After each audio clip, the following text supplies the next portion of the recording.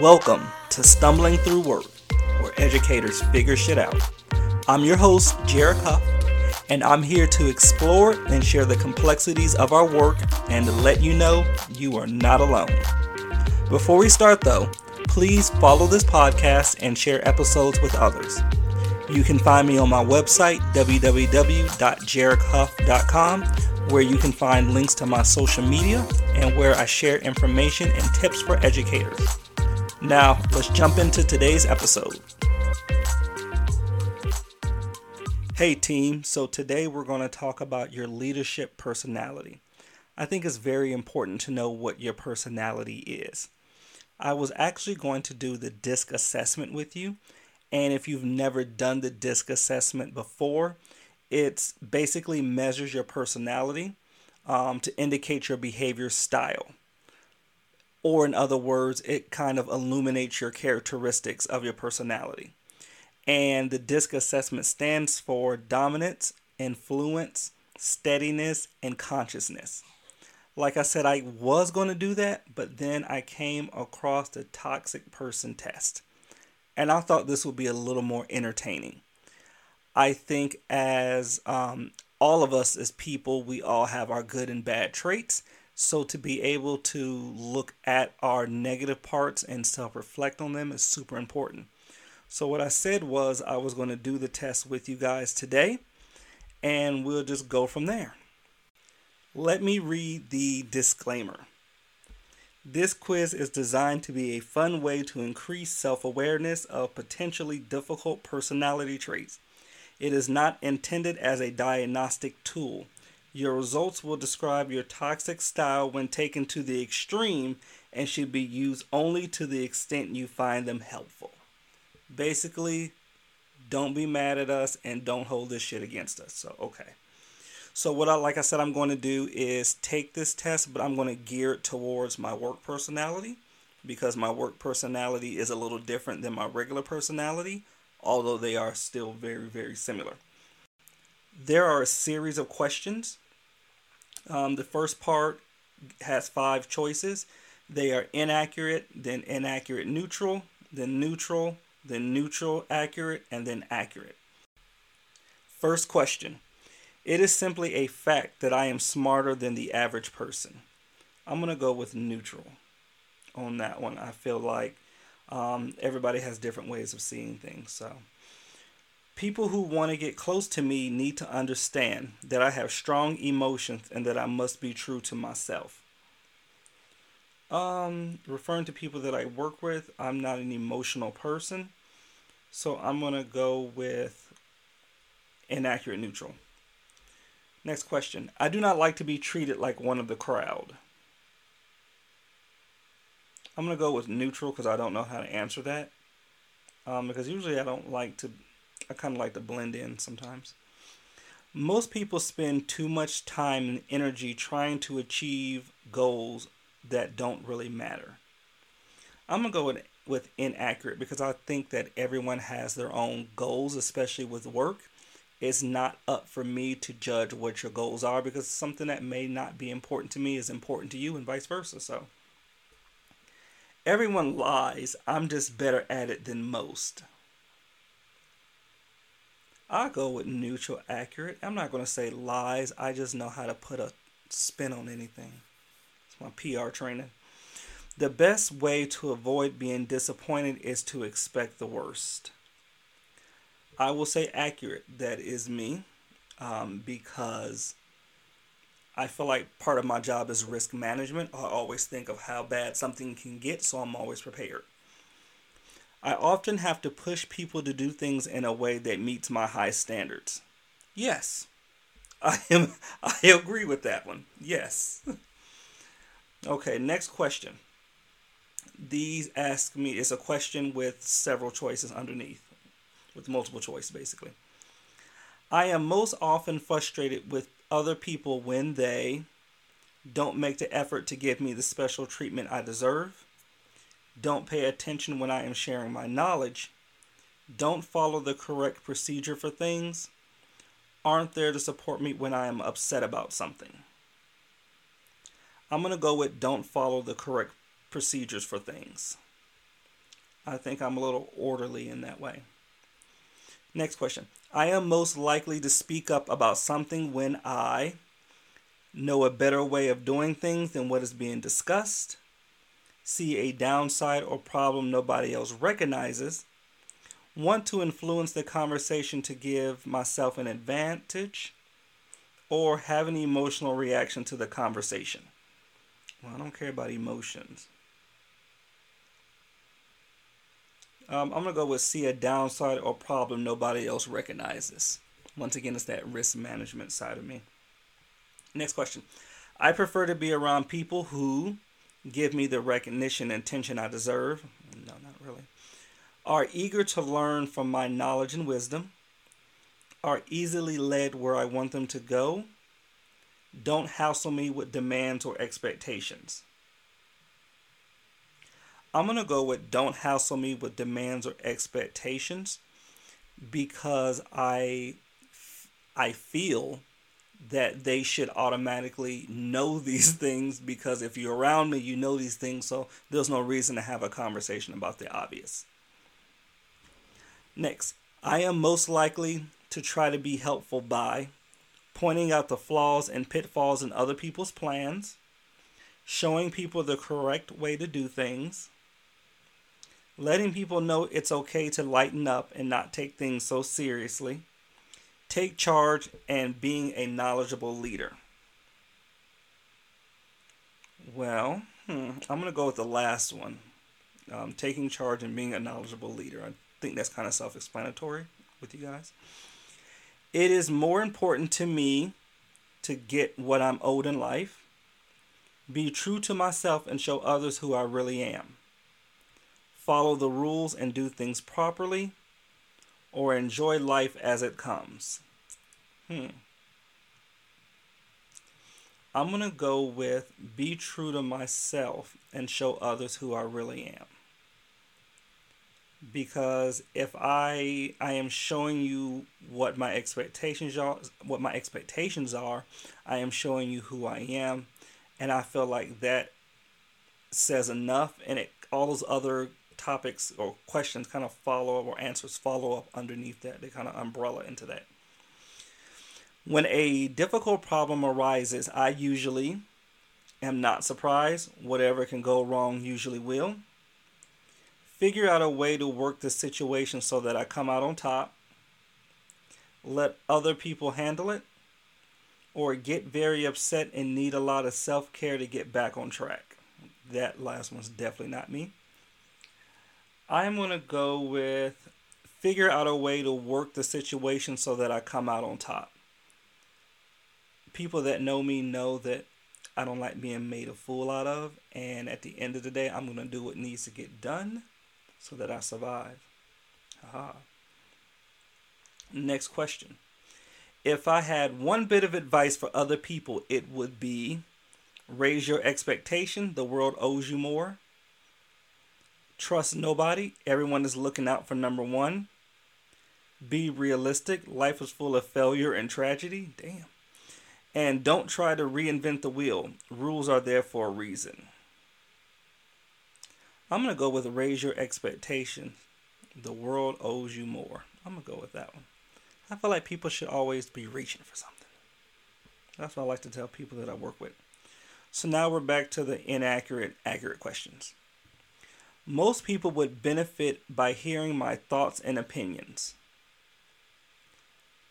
Actually, I'm going to go with neutral on that one. Because sometimes I feel that I really do have some great experiences and things like that I can share. But then at the same time, I like hearing what other people have to say because I already know what I know.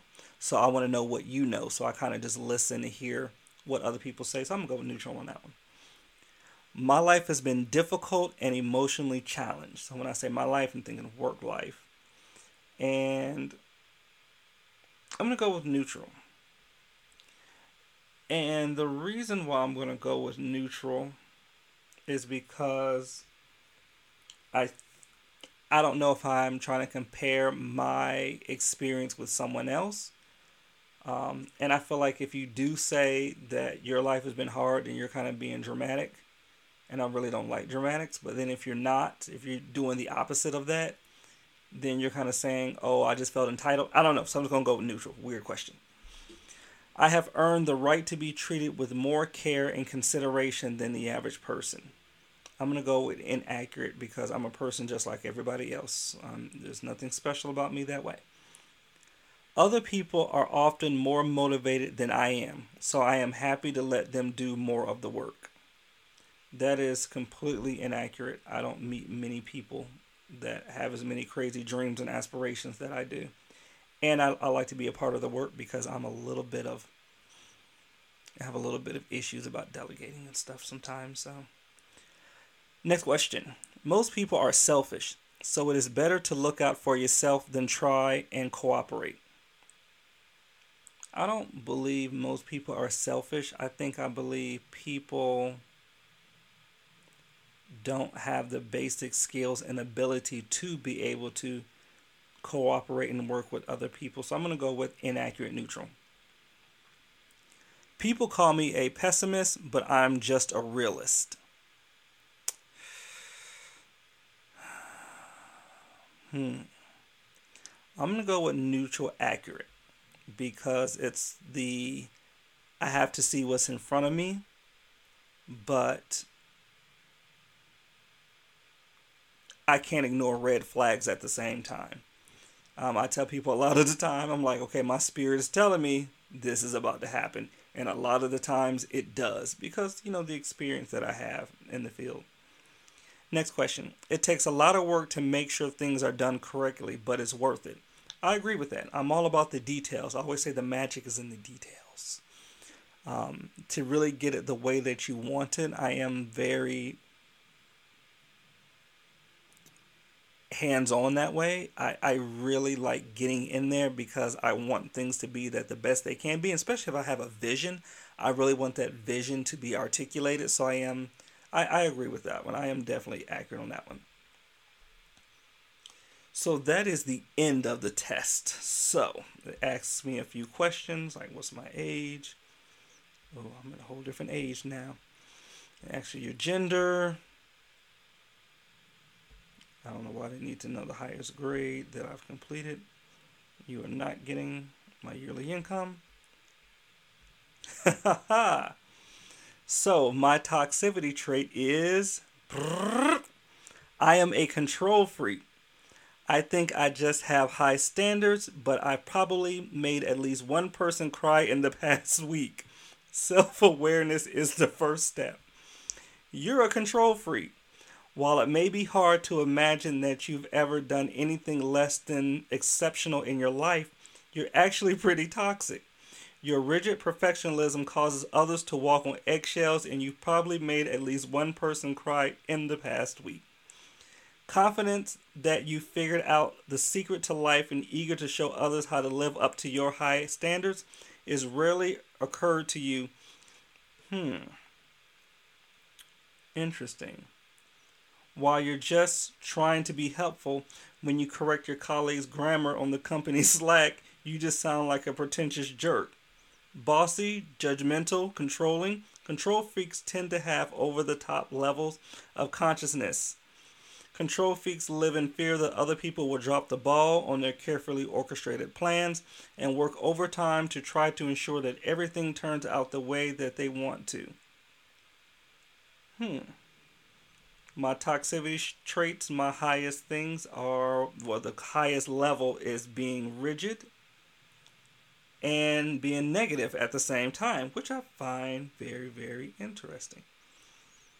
And they consider rigid to be people who try to impose their inflexible ideas about right and wrong. And I could actually see that a little bit. Like I said, I have very particular ways of getting things done and wanting things to be as perfect as possible. So I can totally see that. I mean, you take and choose what you want out of it, but I agree with that. And even with the negative, I don't look at negative as being I'm trying to down on you. I look at negative as being Let's be realistic. We have to acknowledge where something can go wrong. And I do that a lot, but I do that so that we're prepared because I am a plan A, B, and C person. All right, as a team, let's figure out where this could go wrong so we're prepared for it, if it goes that way. But if it doesn't, that's fine. So I do have to look at the negative aspect of things sometimes. I don't think I make anybody cry, though. I am aware of, how my personality is. So I don't think anyone's actually crying with me. And I hope they're not crying. So, but it's a fun test. I think everybody should take it. I'm actually going to put it in the notes for the episode so you can click on it and take the test yourself and let me know what toxicity level you are at personality wise or work related. And with that, we'll be right back. I love sharing information with educators and program administrators. I have had so many successes, but also so many failures in my education tenure. I want leaders to know what not to do, but better than that, what to do. So, I decided to write a helpful guide, Best Practices for Center, Program, and Activity Directors. It's short and to the point. It's a compass to guide education leaders. These best practices will give you a foundation to lead your school, program, or organization. You can find Best Practices for Center, Program, and Activity Directors by Jared Cuff on Amazon or Amazon Kindle. Welcome back. So the only way any of us as educational leaders are going to be successful is to have a rapport with everyone. A rapport with your families, a rapport with your staff, and that's built off of, first off, just being friendly. You have to be friendly because when you are a friendly person, it demonstrates that you are approachable and that you are willing to help. And that can put any family member, staff member, anyone at ease. No matter who your family, your stakeholders are, everyone appreciates someone who is friendly. Just even when you smile and offer a friendly greeting, you are showing that you are approachable. You have to be interested in the people that you speak with. So you have to be interested in your children. You have to be interested in your families. You have to be interested in your staff. When you ask them how they're doing or how can you help them, that conveys a message that you're interested. Being interested means listening to someone speak. I think there's nothing worse when someone asks, "Hey, how are you doing today?" And that person can reply with, "Oh, I'm just having a rough day. I mean, this is the worst day of my life," or whatever they may say. And if your response is, "Oh," that person is probably wondering, why the hell did you even bother to ask me this question? You don't even care to even respond. And I've seen people do this before, and I'm like, "Dad, you missed the mark right there." You have to show people that you are interested, and you just do that just by listening and just learning how to respond accordingly. One of the best ways to build rapport with someone, especially with families, is to find common ground with them. And I also say with staff as well, it's to find similarities with them. I always like to do it with families when they're upset. Something happened, and I always, my response is, "I'm sorry to hear that," or "I wouldn't like being treated in that way," or "That should never happen." One of the things that I do very well is relay my experience as a parent as well to say, "You know what, I'm a parent, I wouldn't have liked that either." I think doing those things where people can say, "Oh my gosh, they're on my team," and they get what I'm saying, helps build a rapport with the family as well. You have to demonstrate that you can be trusted.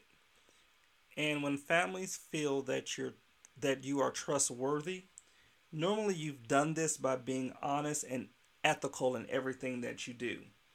Because when you always act with integrity, your personality reflects your honesty. And being trustful includes treating people with dignity and respect. That's the way people will learn to trust you, and they know that you will have their back and that they know they can always come to you with something. These are ways that I watch people and myself build a great rapport with families. And I watch people do the opposite. They create horrible situations with families where they don't trust them or believe them because they did not do these things. They did not take the time to be honest and trustworthy with people. They didn't take the time to even be friendly or seem interested in them. I once had a family that called me and said, "Hey, I need to talk to you." And I was like, "Well, what's going on? There's other people, other places you could have talked to." And because I always would talk to them when they would come in, which I kind of do with everybody, but they said, "I need to talk to you because I need to talk to someone that gives a damn, and I know that you do." And that stood out to me. I was like, "Wow, now you didn't bypass 900 other people to make sure you came and talked to me because you felt that no matter what," and it wasn't a title sake, it wasn't anything like that.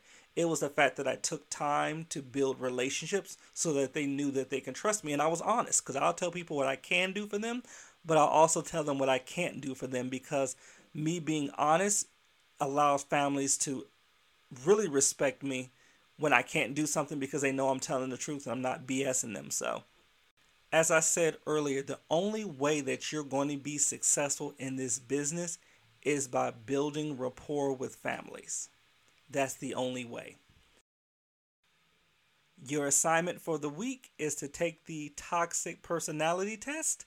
Enjoy it, make jokes about it, have fun, but self-reflect on it. There are one or two good nuggets you can pull out of that. And I want you guys to actually try to build rapport with your families. Build and develop strong relationships with them. That's the only way, like I said, you're going to be successful, and I want everyone to be successful. Until next week, I'll see you guys later. That's it for today. If you like this episode, it would mean so much to me if you left a rating, review, and subscribe to the show. I'd love to hear from you. You can visit my website, which is in the show notes, to contact me, and I hope you have a great rest of your week, and speak to you all soon.